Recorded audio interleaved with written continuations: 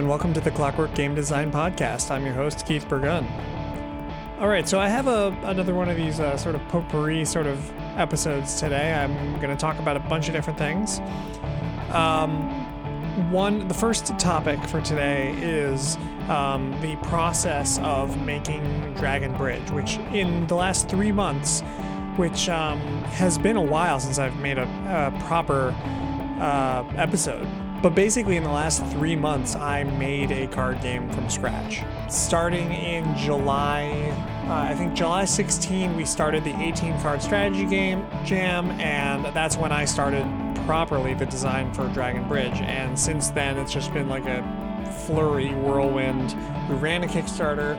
We finished the Kickstarter with about 4,000 and change, and which is plenty. That's like pretty much what I was looking for. I'll talk about that a little bit, setting a price point and that kind of thing. Because what I hope that this episode can do is if you're thinking of doing a card game Kickstarter, maybe I can help you out in the way that some people helped me out a lot. So that's part one, is running a Kickstarter, doing Dragon Bridge, maybe some thoughts on the design of the game, that kind of thing. The second big thing I want to talk about is the next big game that I want to work on. And that's a turn-based tactical squad war game, basically. Anyways, first I want to say thank you so much for listening. And of course, if you supported the Kickstarter, thank you so much for supporting that. Doing a Kickstarter, as you will hear momentarily, is a ton of work. It's a scary, risky, horrible thing. And so I've run 5 Kickstarters in my life, 3 of which have failed. And, it's a lot of work that goes into a Kickstarter. And if it fails, it sort of feels like, well, it's not just the work that you put into the Kickstarter, but into usually you have to actually make the game to some extent, or at least more than a vertical slice usually of the game. And so it sort of feels like, well, should I just not make this thing? It sort of feels like a rejection of the thing in a way that you don't really get in any other form in the arts. You never really get that kind of no. We're telling you absolutely no on this thing. This stone cold no. It's rare. Often if you have bad sales or if you get bad reviews or something, you can kind of work your way through that and sort of tell yourself a story about how, well, the sales are going to get better soon, or, this review is bad because they were thrown by this one element, which is, really sort of not looking at the whole picture. But when you get rejected from Kickstarter, it's like you get this hard no answer. It's pretty rough. And so I just want to say again, thank you so much if you have supported the Kickstarter.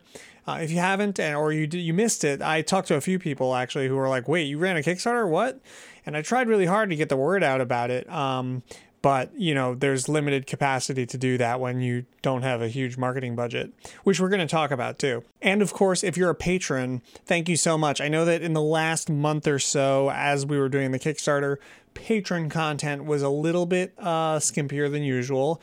Of course, this podcast being the main thing there. But just so you know, I'm very committed to this Patreon and making it really something special and making it better and better every few months. Try to just improve the quality of the podcast, improve the the range of different kinds of materials that I'm producing, give you more behind the scenes stuff, more exclusive stuff.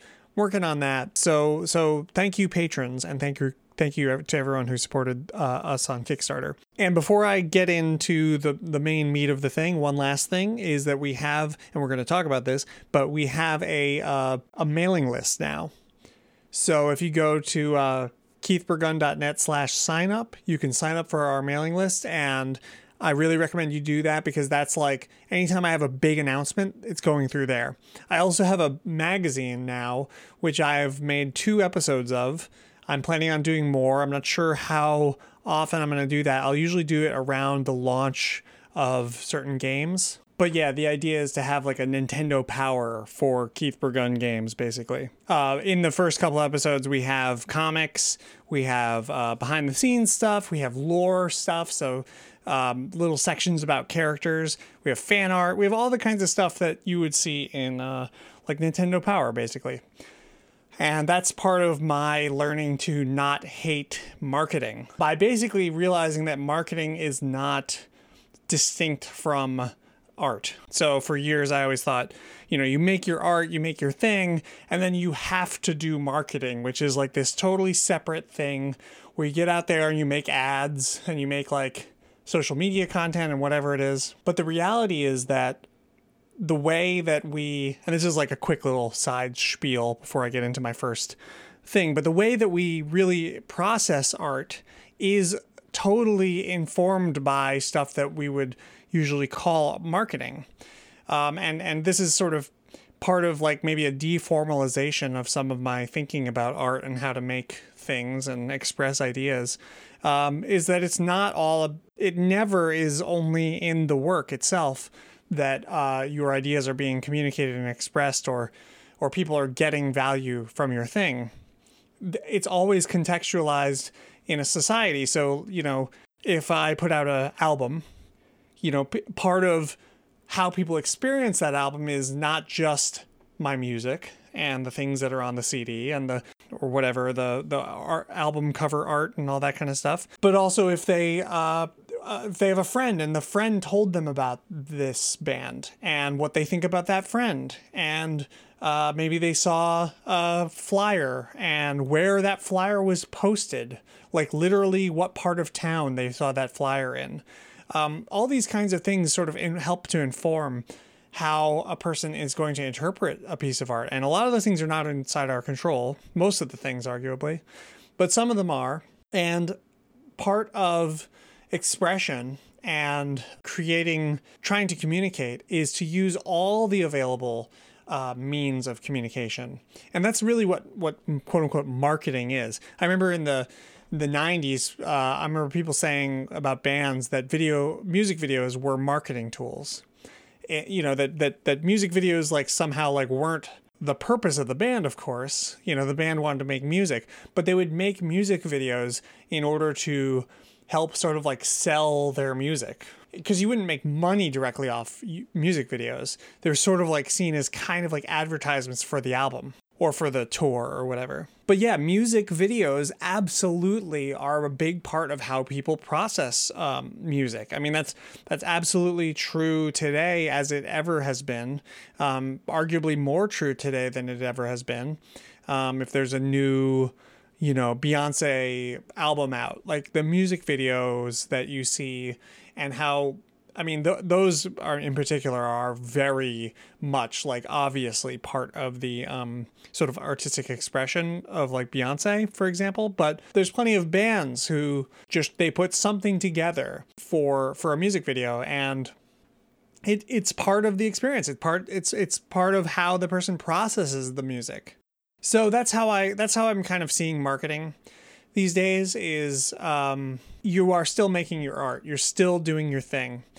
And actually, I think to the extent that you feel like you're doing anything else, probably you just shouldn't do that. There may be kinds of things that you can do to get the word out or to draw eyeballs or things like that. If you feel like you're not contributing to the experience of your thing overall when you're doing that, maybe you're actually not doing the right thing. Maybe that is a counterproductive thing. Like maybe you can do some clickbaity thing that makes more people come and look at your thing, but you're going to fail to create a real connection because there's going to be this dissonance between what people see and this clickbait ad and what they sort of experience when they arrive there. Or possibly the clickbaity thing, does end up sort of resonating in this way that you didn't even predict.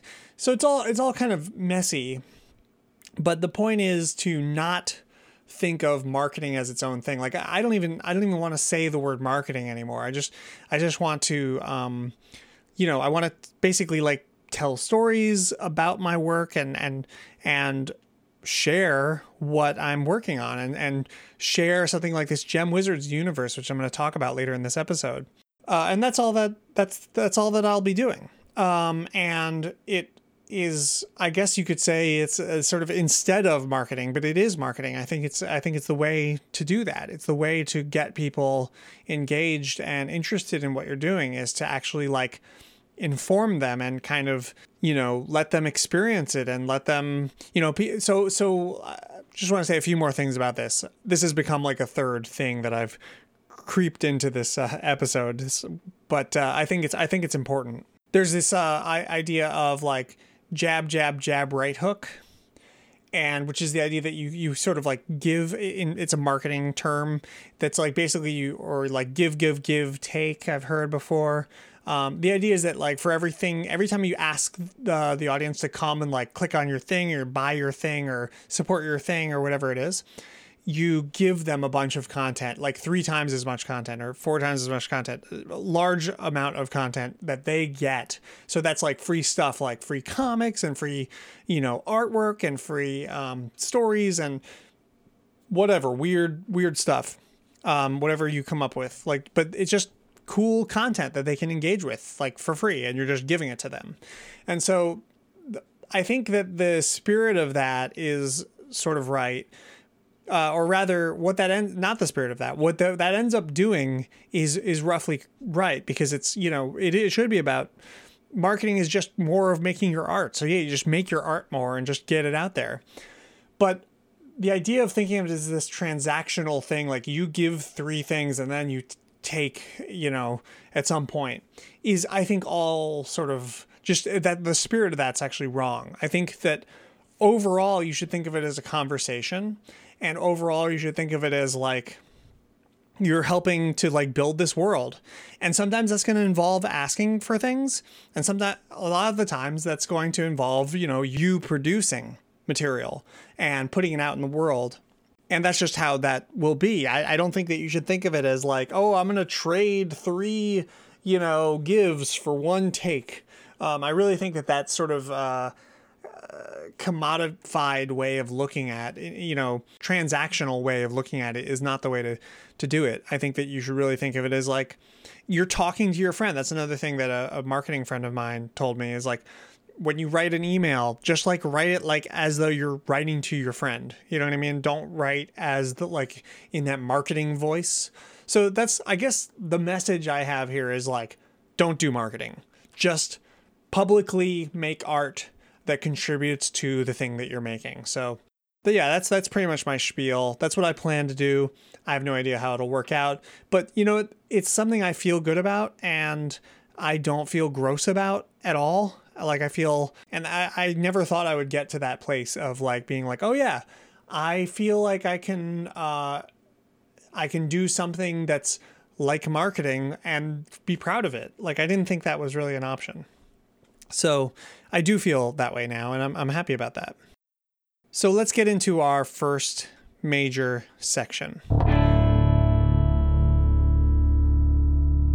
As I said, I made a Kickstarter. It's over. It ended about a week or so ago, a little over a week ago.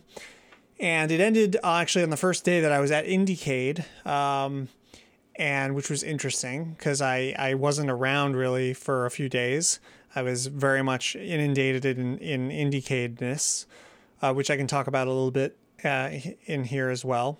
But yeah, I made this game lightning fast in like 3 months, which, for those who know me, understand that it takes me 3 to 6 years to make games typically.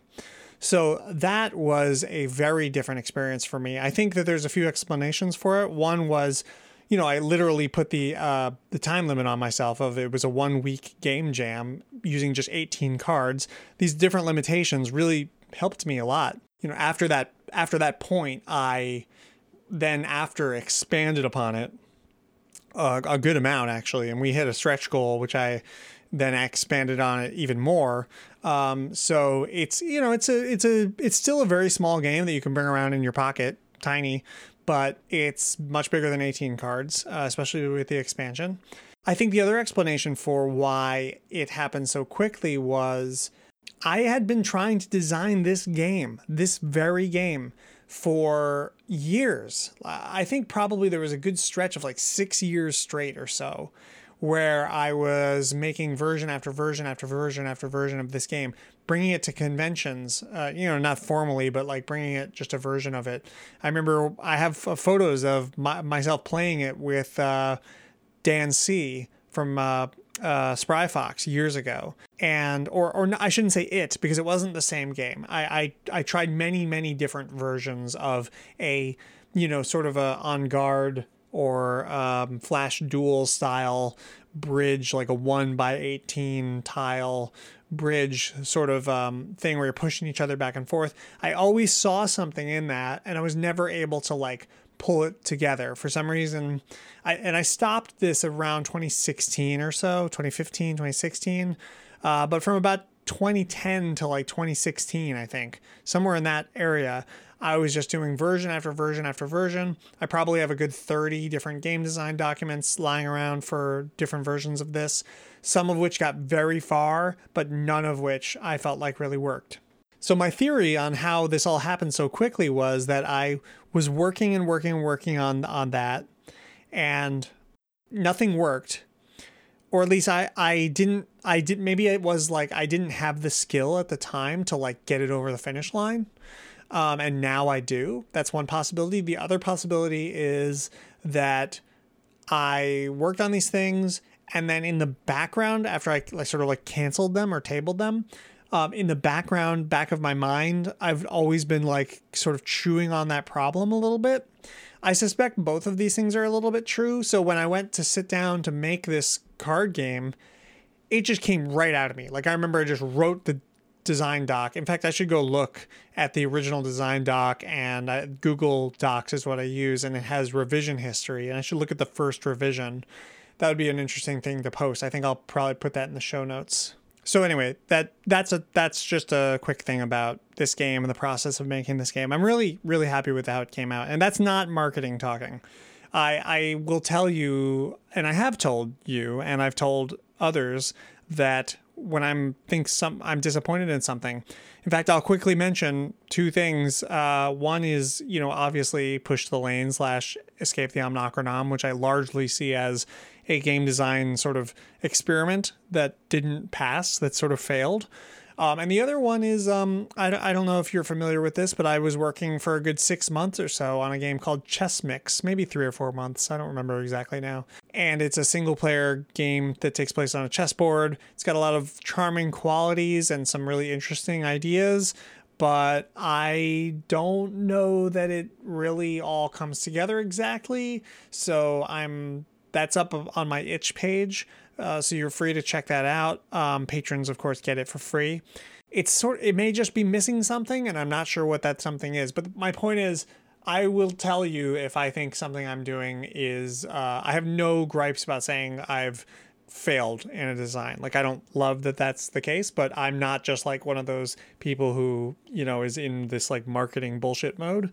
I'm really interested in making good games and finding ways to make better games. And so for me, failures are just about as useful as, in terms of that academic intellectual pursuit, failures are just about as useful as successes. So like I'm saying, I would admit if I thought Dragon Bridge was a failure, and I really don't. I really think it's like a good card game that's playable. It's fun.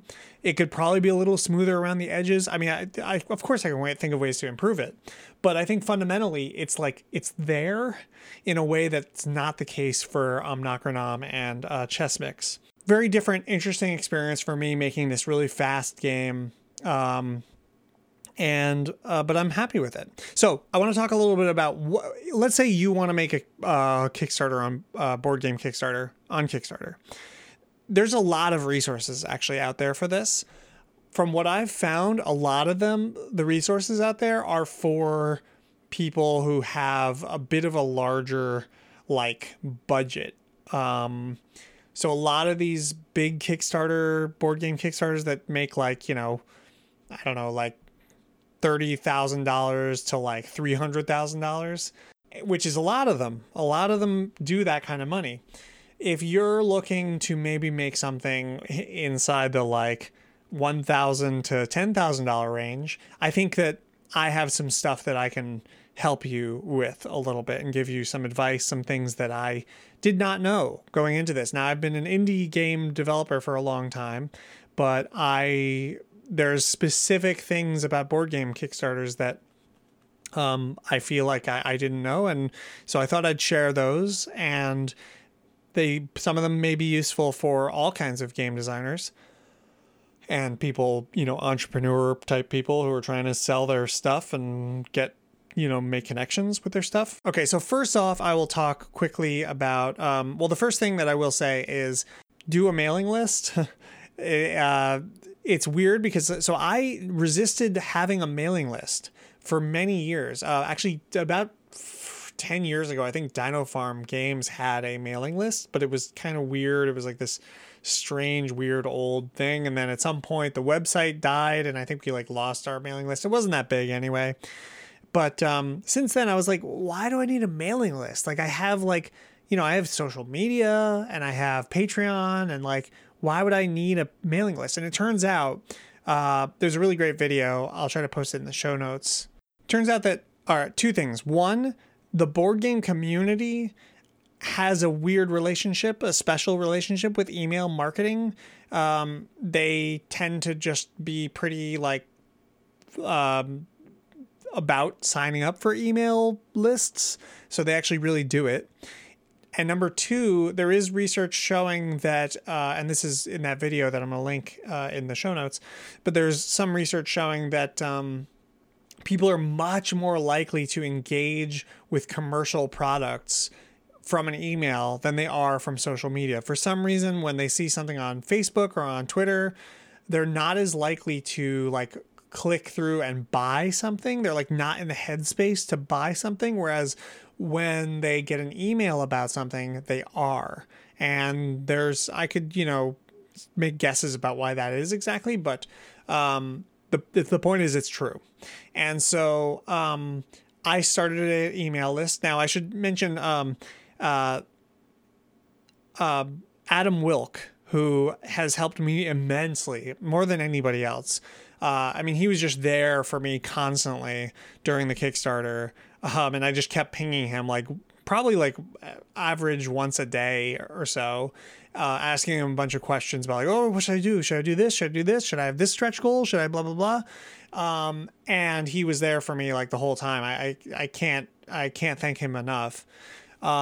He is the designer behind Outpost 18, which did really, really well on Kickstarter earlier, just a few weeks before I launched mine. And he was kind of an inspiration for me to launch mine, as well as Tim Fowers, who also, if you listen back to the Tim Fowers episode, he was very much literally the audio of him in the podcast was inspirational to me. I was I need to just get a Kickstarter going. So I have to really thank them. So I think it was Adam who really told me yeah, you got to do an email list, and sort of told me a few things about how you can do that. And so I use MailChimp, which is one of the most popular email marketing things. And basically it's kind of you go in there, you set up a landing page where people can fill out and add their email, whatever. Throw in some art. It's all pretty straightforward if you've ever used any web editing tools like WordPress or anything like that.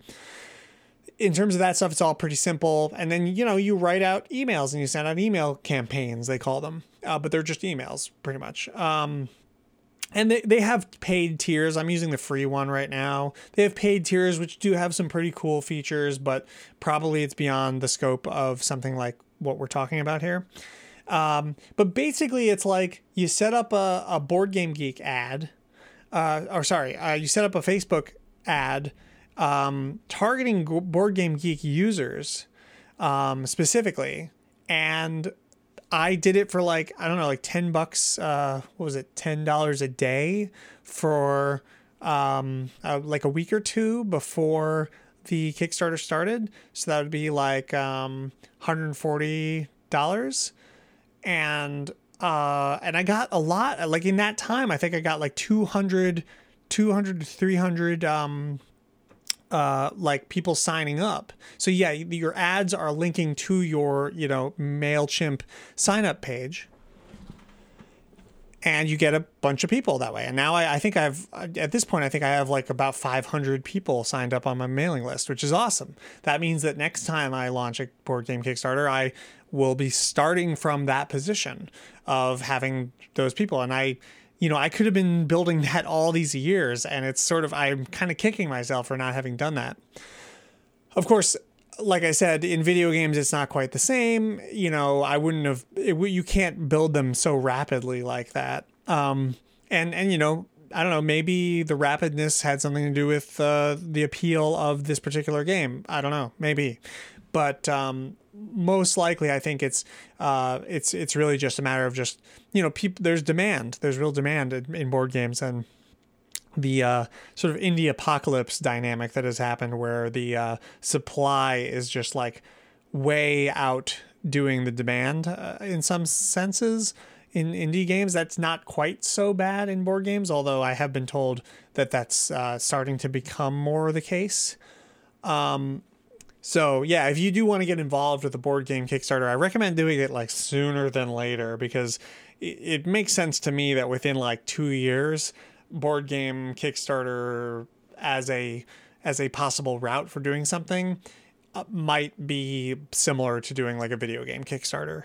So we'll see how that goes. I mean, there's a bunch of stuff going on there. Others have said more intelligent things about that than I have. So yeah, get an email list. And this is all like the 1 month before you launch your Kickstarter. And set up some Facebook ads. And then once you do launch your Kickstarter, you of course switch your ads over. If you start running them again, if you've stopped, start running them again and then link them directly to your Kickstarter, of course.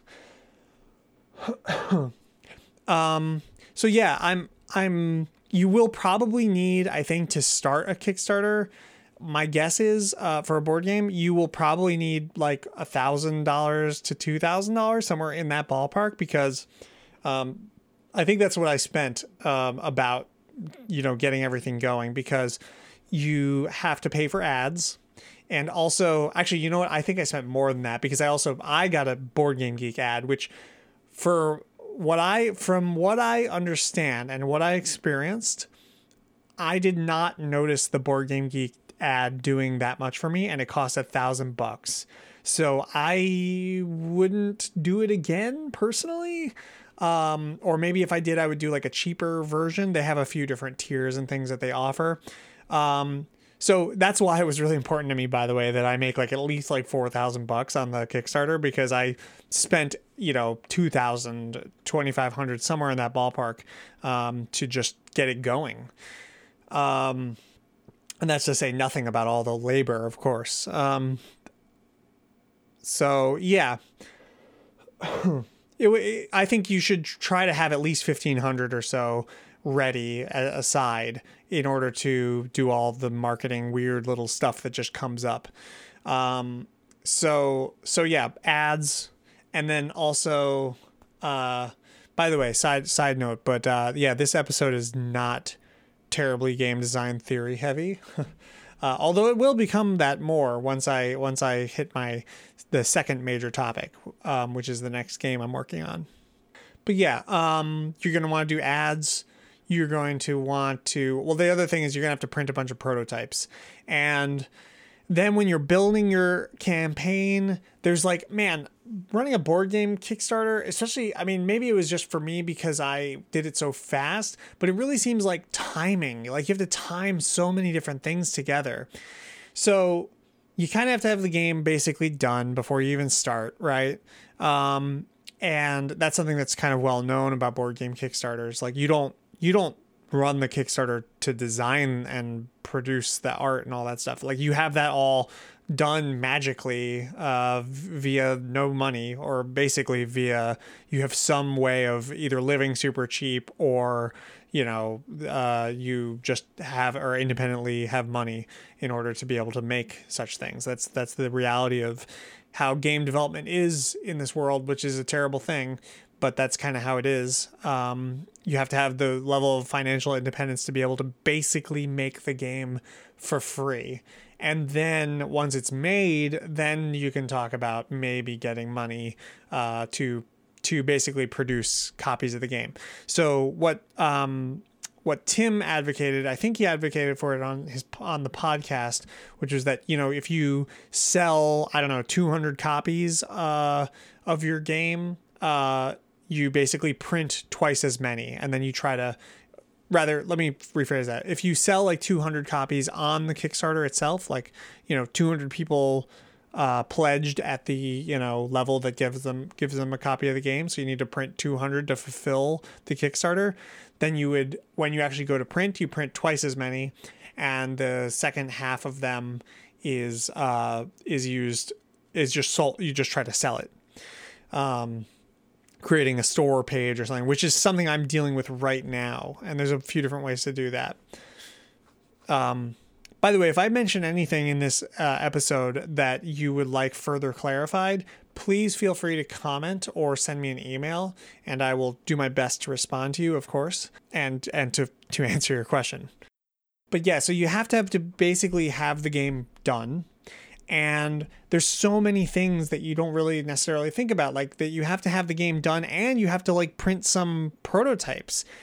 What a lot of people do is they print out prototypes, they get prototypes made by something like the Game Crafter. I used a lot of Game Crafter during this whole thing. It's a great website. It has a great front end. They actually have their own app. I forget what it's called, but if you go to the Game Crafter website, you will see that they have their own app that you can download, and it costs money to use the app, like I think $9 a month or something, but I bet it's amazing. I haven't used it. I just used I have a simple card game, so it was easy enough for me to use the web app.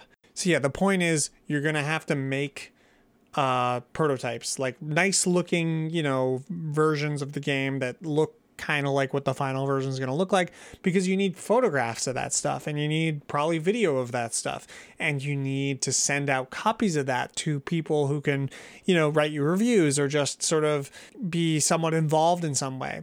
Another thing that really helps a lot, and that's something that you're going to need some of that budget for, is sending out, is getting prototype versions of the game made and printed. And I did quite a few, because I had to move so fast. I actually had to do a few rush shippings, which costs money as well. So another thing that really helped me a lot was learning to use Tabletop Simulator. It's not nearly as hard as I thought it was going to be. It's very much just this empty little virtual space that has like simple things, like you can flip cards and, write stuff on the table, and import graphics, basically import card graphics. And, it's a little bit of a wonky application, but you'll learn its proclivities pretty quickly. And it's really worth using. It saved me so much time. It made playtesting for me. I don't have people in real life who will readily do playtesting with me. So it made playtesting possible. Like almost all of the Dragon Bridge playtesting happened on Tabletop Simulator, and yeah, it's easy enough to make edits really fast. You don't have to print out a bunch of stuff and waste a bunch of paper and all that kind of stuff. So I really recommend getting into Tabletop Simulator for this kind of thing. And you can also do stuff like, stream it and make it into an event where people come and watch. And, we had a few of those that were really fun and really improved the game a lot. So yeah, that's pretty much what I have to suggest in terms of doing a board game Kickstarter. Other than that, obviously, trying to get some kind of conversation about your game going on Board Game Geek. This is something I actually don't know how to do. Board Game Geek is, it's a pretty sort of tight community kind of place. You can't just sort of barge in there. You can't just go into some thread and just be like, hey, everybody, look at my game. So it's hard to know how to get them to know about your game other than Kickstarter and other than Board Game Geek ads, which, again, like I said, I did not notice anything happen when the ads went live. But yeah, but trying to get something involved on Board Game Geek is good. Going on a conversation about it. I'm not sure where else, really. I mean, there's a few other places. Obviously, if you have your own community, or if there's related communities that you already know of or are part of, that's really good. Oh, another big one. Facebook board game Kickstarter groups is apparently a big deal thing. I'm going to link to this guy, James Math. I think is his name. He's got a website, jamesmath.com, and he's got all these articles on doing Board Game Geek. I'm sorry, like board game Kickstarters. And they're really, really useful and really helpful. He runs one of these board game Kickstarter groups on Facebook. It's very strange, but they really take these Facebook groups very seriously. They use that a lot, and they have very strict rules about when you can like post about your game.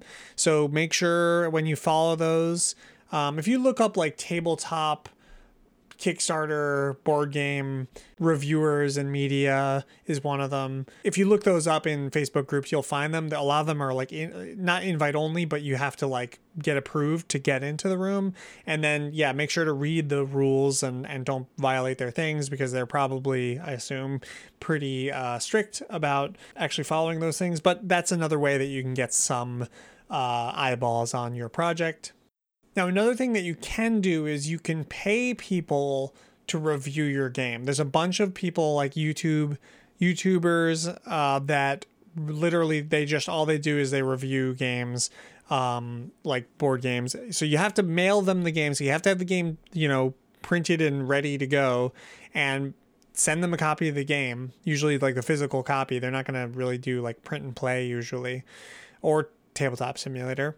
And they will play test your game and write a review for it. And that can be something that can be really helpful for bringing credibility to your game. And by the way, this is all, again, to say nothing about actually making the game. This is all taking for granted that you have a game, that you have all the art, the design works, that everything about the game is great, and you just want to do a Kickstarter for it. Some of what I'm saying may apply to video game Kickstarters, but your mileage may very much vary. I think it is its own sort of distinct world, the board game and video game Kickstarters. And yeah, doing just trying to think of new weird things to do. So I had the idea to do this magazine and these comics. The comics were like way not time cost effective. Like they did not seem to attract a ton of attention. Comics are a lot of work. Probably looking back, a better thing to do would be to do like single frame comics, or like, a single frame of like a character saying some funny thing, or like, just some text underneath the character, like this cute graphic, basically. I think that kind of thing probably is more cost effective and a good way to kind of capture something about the spirit of your game without becoming this big narrative thing. I kind of made my comics because I miss like stories, like, narrative, linear storytelling. And I used to do that all the time. I used to do comics a lot throughout my life, and I just haven't for years, and I've really been wanting to. So I kind of just did those because I wanted to, and I'm going to do more. And actually, I have a friend of mine who's working on another Dragon Bridge comic right now, so there will be another one coming. So yeah, and I did a bunch of other weird things. I did a personality quiz. Those kinds of things are all, people talk about that kind of stuff and write about that kind of stuff all the time. I wouldn't say anything I did particularly worked all that well, but all of it worked a little bit, probably. And so my Kickstarter campaign did not fail. And so, okay, the last thing I'll talk about a Kickstarter campaign is how much should you ask for? And I think this is actually like a really deep existential sort of question. It's like almost like this like dilemma, unsolvable problem, maybe. So the obvious thing, the perfect world thing is you find out how much it costs to make your thing, and you think about, like, for a board game, I guess it's like, well, I want to print, I don't know, 1,000 copies or something, or I don't know, 5,000 copies, and do a print run, right? And I don't know, that's the idea. And so that's going to cost. Now, how much does these copy cost to make? Now, how much, do I actually want to make in profit on each copy? How much is shipping? All that kind of stuff. And you add up all the costs of everything, add in the costs of Kickstarter's fees and, everything else. And then you total that all up, and and maybe even labor of like how much it costs, so you can pay yourself for all the labor you did. I mean, that's kind of just absurd, but let's put that aside. But yeah, so you gotta tally all of that up, and it's like $500,000 or something, right? It's like $250,000. I don't know. It's some massive number. And then you put that up and people are like, okay, well, this is what you want. And, and there's some reasonable chance that they'll give that to you. But there really kind of isn't. I mean, well, actually, that's not true. There is a chance that you will get that kind of money, but more often than not, you won't, I guess is the way to put it. So, then the other option is the other like farthest lowest option is, I've thought about like, why not when I do a new game, just run a Kickstarter for like $1, right? Because like, even if I get like, I don't know, $400, $500, I mean, that's $500 that I wouldn't have got without this Kickstarter. But then the issue is, well, okay, yeah, but how much work did you have to put into this Kickstarter to like put that together? So there's like a dilemma there. So what I did with this one, and I've tried, if you look at my history of Kickstarters, I've asked for all kinds of numbers ranging from, this might have been the lowest, to the highest, which was for the Oro Quest expansion, where I asked for 30 grand, which is like still not remotely what it costs to make like a video game, which is basically what we were doing. We were expanding Oro's scope by like double the size. And so 30 grand for like 3 people working on something for like another year, which is what we ended up doing anyway without any money, is not much at all. So anyways, for this one, I picked a number that was similar to, it was like, because I knew kind of what I was going to be investing up front. Like I said, it was like, I spent like $1,500 to $2,500, probably more like $2,500 on all the marketing and prototypes and other stuff that I'm probably forgetting about right now. I did other ads. I think I did run a Reddit ad for a little while. I tried that out. That didn't seem to do very much for me though. And yeah, so with all those things combined, and I thought maybe I would do more sending out things to get reviewed. I was picturing like $1,500 to $2,500 being like my, investment cost that I would be willing and able to put down in order to get the whole thing going. So then if the goal is $2,500, I felt like, okay, that's low enough where I think I can achieve it, because most of my failed Kickstarters got around $3,000. Granted, they were for video games, but I feel like, okay, there's like about $3,000 worth of money in the world that like is willing to go in my direction for a given project. So, $2,500 seems safe. And that's really kind of what I was thinking of, because I really didn't want to have a failed Kickstarter.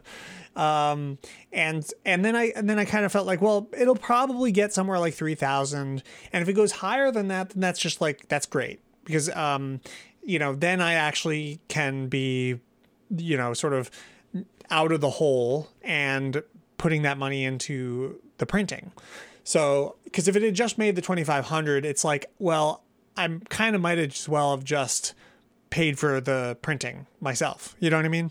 So, and even that's not totally true, because like, they say Kickstarter is a marketing device of a sort, because you have this big event, right? And there's this like countdown and there's all these other things, qualities to it that are beyond just the numbers. So that's worth something to think about as well. But yeah, so, and we came out to about four grand. That's enough now where we also did hit a stretch goal, which is nice.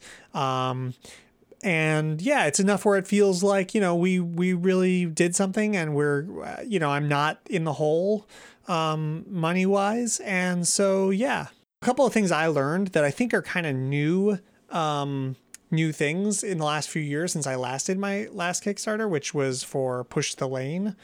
Are don't add stretch goals until you reach your goal, is something that I was told. I don't know if that's true. But it kind of actually makes a lot of intuitive sense to me to not add stretch goals until you've reached your goal, because it's kind of like maybe it seems like presumptuous or something. And also, I always felt weird about adding stretch goals when I first launched the campaign. Like, oh, look at you, especially because some of the stretch goals can get quite high. It's like, oh, well, if we make $100,000, here's blah, blah, blah, blah. It's like, dude, you're not even going to make like $5,000. Like, chill out. You know what I mean? So that's one little detail. And another detail was social goals is a new thing that's over the last few years. Like, how many likes we get on Facebook, how many likes we get on Board Game Geek. But if you have a very small campaign like mine, it's good to combine those all together. That was a good tip that I got, I think, from Adam Wilk. And there was a few other things. Feel free to take a look at my Kickstarter, of course. I'll send a link to that in the page. And basically there you have my best approach, because that's, I edited it. A few other things. Back in the day, Kickstarters would have the like person talking to the camera being like, "Hi there, my name's Keith Burgun, and I'm doing this card game, and blah, blah, blah, blah. Since I was a kid, I blah, blah, blah, blah. Now I blah, blah, blah," right? But now a lot of things don't do that anymore. Now it's just like they get right into it. It's more like a trailer.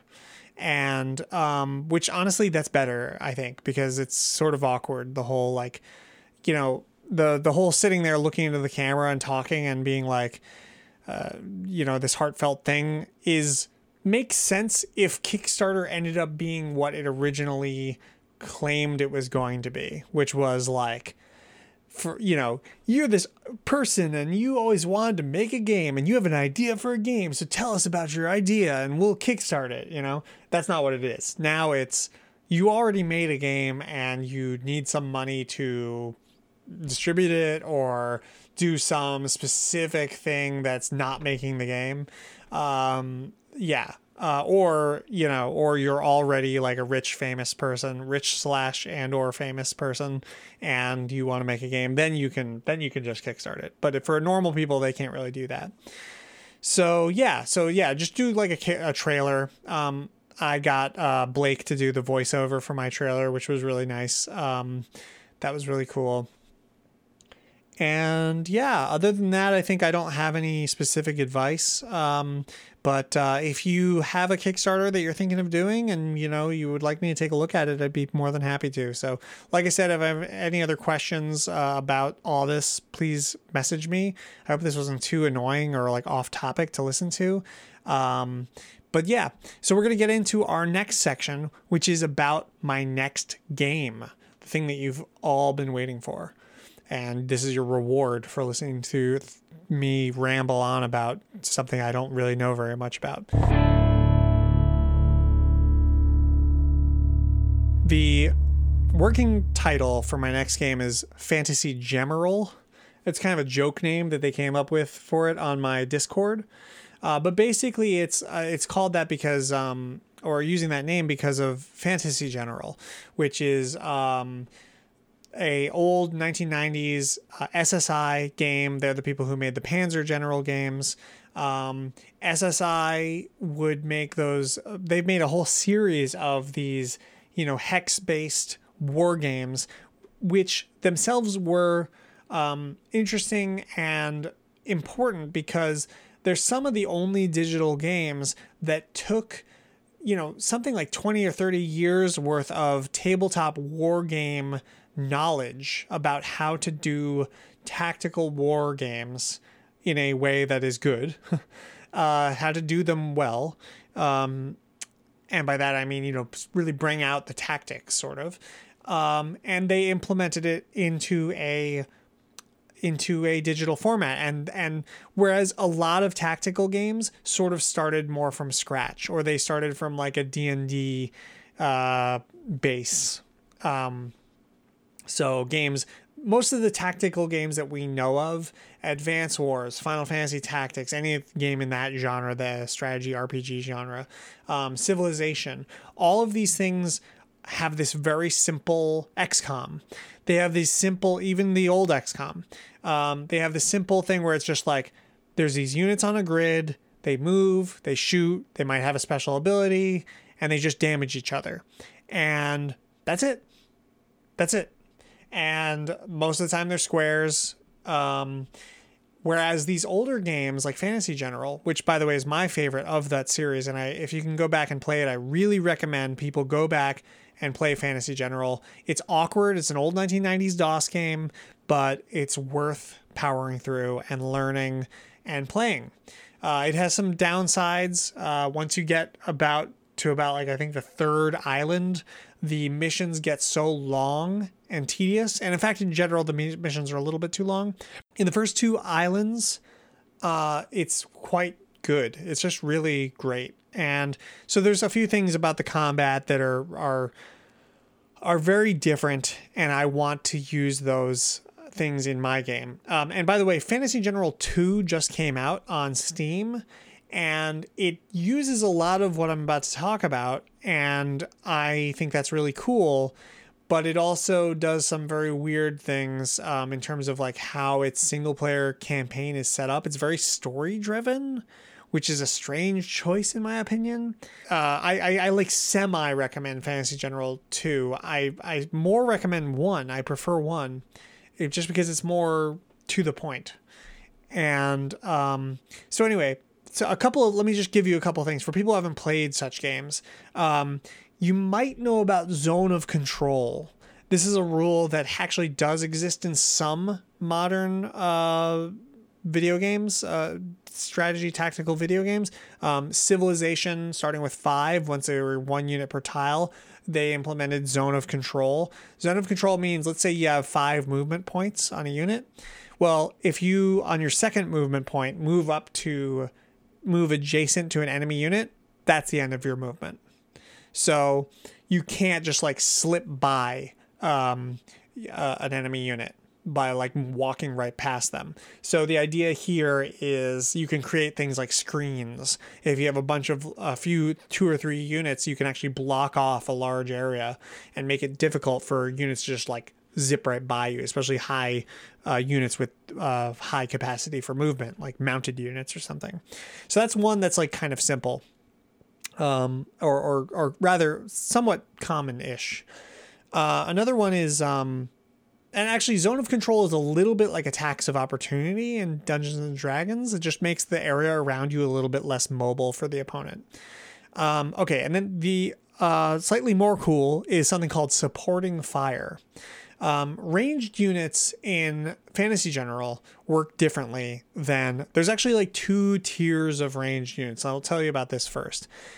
And by the way, almost all of this stuff is going to apply to my next game too. So even though I'm telling you about Fantasy General, I'm also telling you about my next game.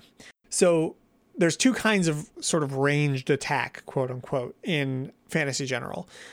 One is that when 2 units are adjacent, let's say I have an archery unit and you have a melee unit, when one goes to attack the other, there are phases. There's a ranged phase that happens first, and then a melee phase that happens last.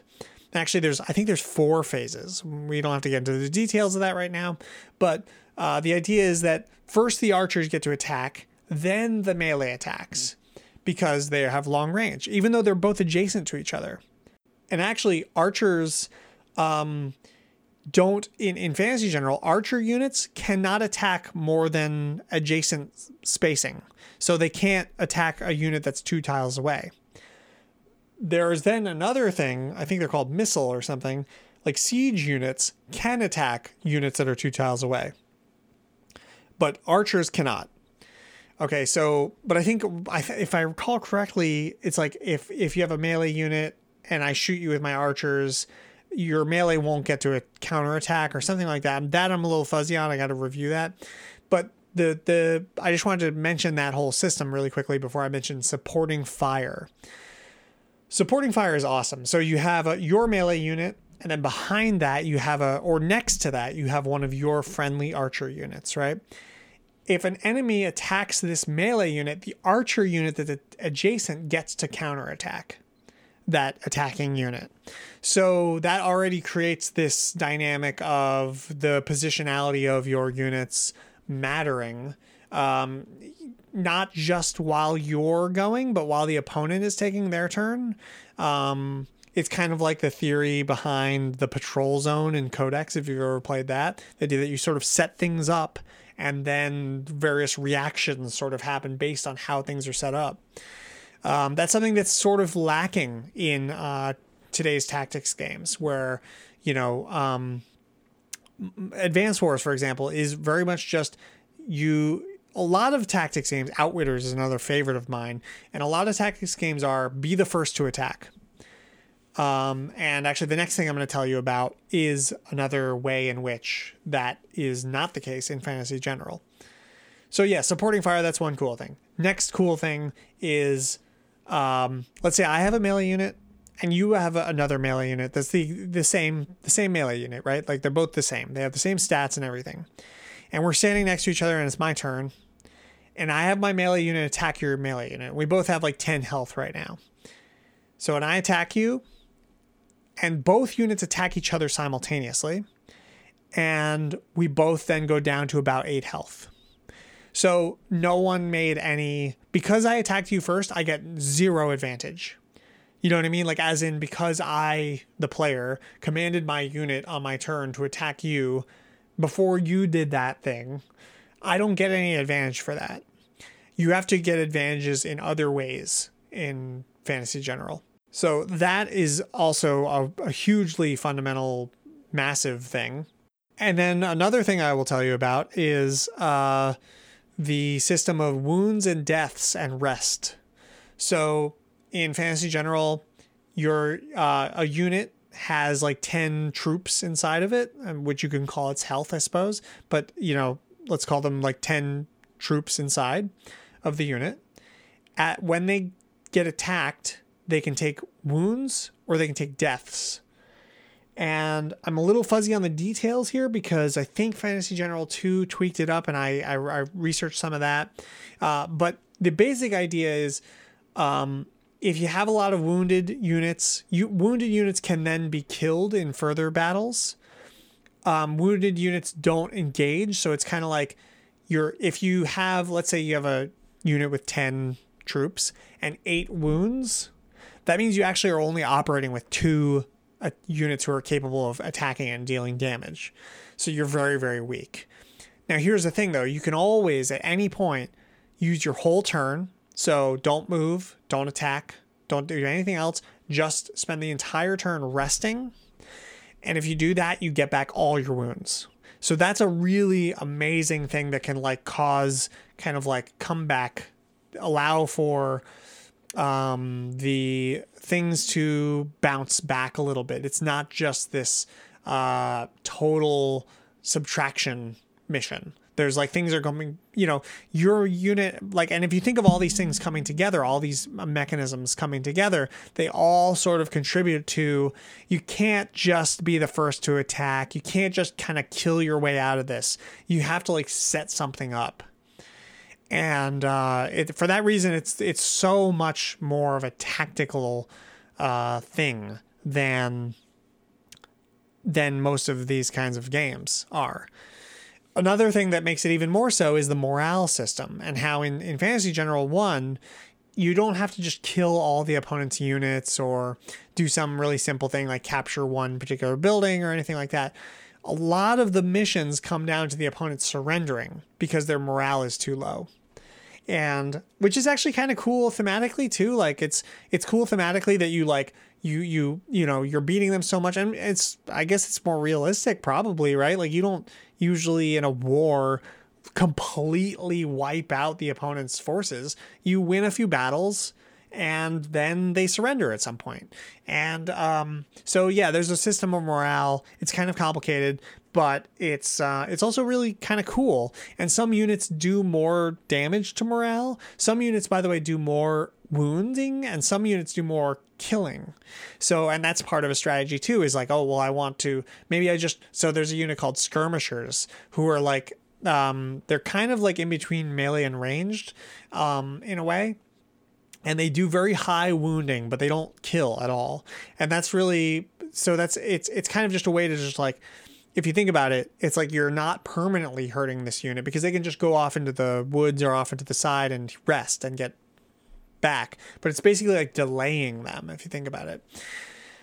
So, yeah, all that stuff comes together to create something that honestly spoiled me for a lot of other tactical games. I've played the crap out of so many tactical games, and I still play all of them, but none of them match up at all to something like Fantasy General or the other Panzer General games. Although I will say, a lot of the Panzer General games or the other historical games, like the People's General is another one that I played a bunch of.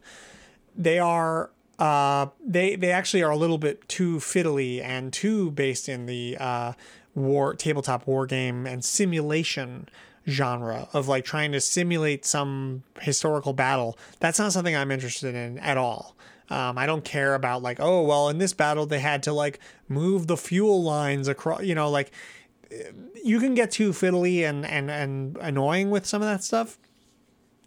And also the biggest problem with the historical stuff is the problem that I feel like Fantasy General 2, which just came out this year, maybe has a little bit of, which is not enough randomization in the mission. So that's where I'm going to get into more now. What am I going to do? So all of that combat stuff is going to be in my Fantasy General game, which by the way takes place in the Gem Wizards universe.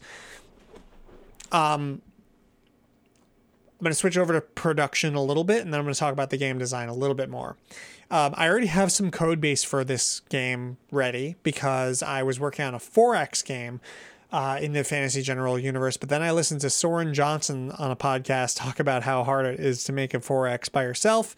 And I remember, and I've also witnessed and talked to John Schaefer about his process with At the Gates.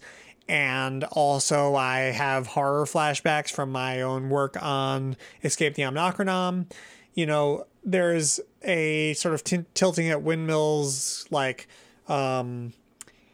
it's too big a project to work on a game like Civilization, a 4X game, by one person, usually. Or at least for me at this point in my life, it's just too much. So these games are simpler, a lot simpler, because they're just fighting. They're just war games. So I already have a lot of code base actually. And so that's nice because I can use a lot of what I was working on with the 4X game. Because 4X games kind of have like a war game inside of them. But anyways, I also, of course, this is what's great about working within the Gem Wizards universe. I already have made like 2.5 or like 2 games worth of lore in this universe because of Dragon Bridge. I made a ton of lore for that. And then before that, I was working on the 4X in that universe. And I was also working on another card game, which I've called Overload, which I've tabled for now or shelved for now. It's weird that people say tabled for shelved, because when you table something, that's like you're about to work on it, right? So that's actually not a great expression. But anyways, the great thing about working inside a universe like Gem Wizards, which by the way is kind of like the universe I've always wanted to work on. I've never worked in a universe that was more me than Gem Wizards is. So I feel very excited and happy and proud of that universe. But the great thing about it is I don't have to start from scratch every time I make a game in that universe. I already have a lot of stuff to work off of. And that's really awesome. So between those two things, I think actually the production is going to go pretty fast once I get started, which I have not done yet because I'm still dealing with Kickstarter stuff. So what do I want to do besides back to game design now? What do I want to do with this Fantasy General game of mine other than use the Fantasy General combat system? Well, I want to do a lot more randomization is one thing. I want to get rid of a unit placement phase. I really think that is like tedious, annoying, and just bad game design to have this phase at the beginning of the match where you place your units. Just place them randomly, use a little bit of AI to like, okay, yeah, put the melee in the front and the range units behind that. And just other than that, just randomize it, and then just make sure that they, the enemy units are far enough away that I have time to actually set things up how I want. to some extent. And, to some extent, you have to adapt to the generation of where your units are placed. 2, the missions should be very short. One thing I learned in the process of Oro is with a tactics game, it can very quickly become a looping of your tactical loop many times over. I don't see any utility in that. I want basically the missions to be short enough to express like what the game is about. Which if I had to guess off the top of my head, probably be like 30 turns or so, 30 or 40 turns worth of stuff. I have to test it, but that sounds rightish to me. 30 to 50 turns. I don't know. I'll have to play with it, but I have a vision in my head of how big it is. Maybe you have up to 10 units, like 6 to 10 units. The enemy has probably a little more than that because they have dumb AI, and maybe they have a lot more than that. And the map is like, I don't know, 24 by 24 in size or something like that. Somewhere around those. I have it in my head. Point is, it'd be short, especially compared to Fantasy General's later missions. So there is a lot of stats in Fantasy General, but a lot of it is kind of like not hidden, but not upfront and in your face all the time. Because actually, I played Fantasy General a lot, and I found that units sort of worked in an intuitive way, and that's kind of how I want players to play. And so actually, this may come as a bit of a surprise, but I intend to use some random dice rolls a little bit in the combat. In Fantasy General, when you're about to attack with a unit, it tells you the average outcome, and a lot of the time the outcome is that average outcome. Some of the time the outcome is a little bit like, 1 or 2 less or 1 or 2 more. And also, because there are both wounds and deaths, sometimes it could be like, okay, with this attack you expect to do one death and 4 wounds, but maybe it does 5 wounds and 0 deaths, or maybe it does 3 wounds and 2 deaths. You know what I mean? So there's that kind of stuff kind of is randomized, but it's like kind of uniformish. And so the other reason to do that is I want players to play it and not think. I've written about this before, but I don't think players should be thinking while they're playing strategy games, which I know I think that's a very controversial opinion that I have that I need to explore more and talk about more. But yeah, I want things to sort of intuitively make sense, and like I want players to like move things around freely and sort of play with it like a toy, and like have fun with it and not be sitting there like, oh God, I hope I don't fuck up, and I want there to be like some wiggle room, and but it also to be very, reliable and skill testing. Of course, there will be a single player ELO. Actually, one of my favorite things about this is the campaign system. I have an idea for a campaign system. So you have these missions, and they're very short, and maybe the campaign is made up of about 10 of these missions. And each time you do a mission, you can maybe choose between a couple of missions, knowing about the rewards. So the objective of the whole campaign is to gain a certain amount of land, right? Or something like to basically every time you win a mission, you like get some land, or maybe you get something else like a new unit, or there's also items that your units can equip. There's like various things that you can do. But the idea is by the end of the thing, you have to have gained X amount of land, right? To win the entire campaign. Now, here's the cool thing. I'm going to tune things so that there's single player ELO, pretty strong single player. There's 2 kinds of single player ELO in this game. There's one within the campaign, which is very harsh and fast. So if you won the last mission, the next mission is significantly harder, and vice versa. So basically, within the campaign, what I'm going to try to tune it for is that you're going to be winning and losing about 50% within the campaign. and your job is to win just slightly more than you lose and to win the whole campaign. And then, of course, stepping out of the campaign, there is a metagame, difficulty rank, basically, that determines the whole overall difficulty. That second thing I'm less sure about, and I'm still sort of working out the details of it. It may not even be necessary, because the inner single player elo inside of a campaign may be enough, or maybe I'll make the campaign a lot longer. I'm not sure. Maybe we'll have different lengths of campaigns, but that's basically the sort of idea behind it. It's kind of like a tournament idea, and you just want to it's like a league that you're involved in, and you just want to sort of get into the playoffs by the end of the league. It's kind of how I'm thinking of it.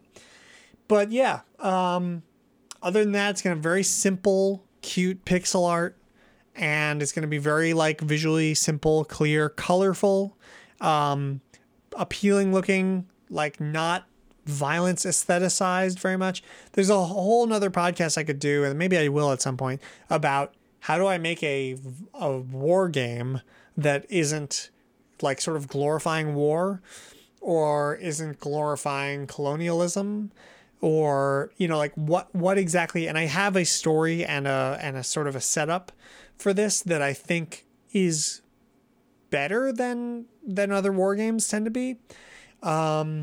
And we'll talk about that more. But basically, this is my overall pitch for Fantasy General. And of course, it's going to have a different name later on. But anyway, that's about all I have for today. Thank you for listening. If you are a patron, of course, thank you extra. If you're a Kickstarter, thank you extra. By the way, both of you should get onto my Discord where you can get your special roles. Of course, if you like this show, please consider becoming a patron. It's one of my primary ways of getting stuff out to people these days. And it's also it really helps me to be able to pay for my bills and my, website and my various other things that I am working on. So if you enjoyed this podcast, please consider becoming a patron if you're not one already. And thank you otherwise. Thank you so much for listening. And I'll be back again soon with new interviews from a lot of really cool game designers, some of whom I met at Indiecade, which I recommend you checking out if you haven't been there before. Thank you for listening, and I will talk to you soon.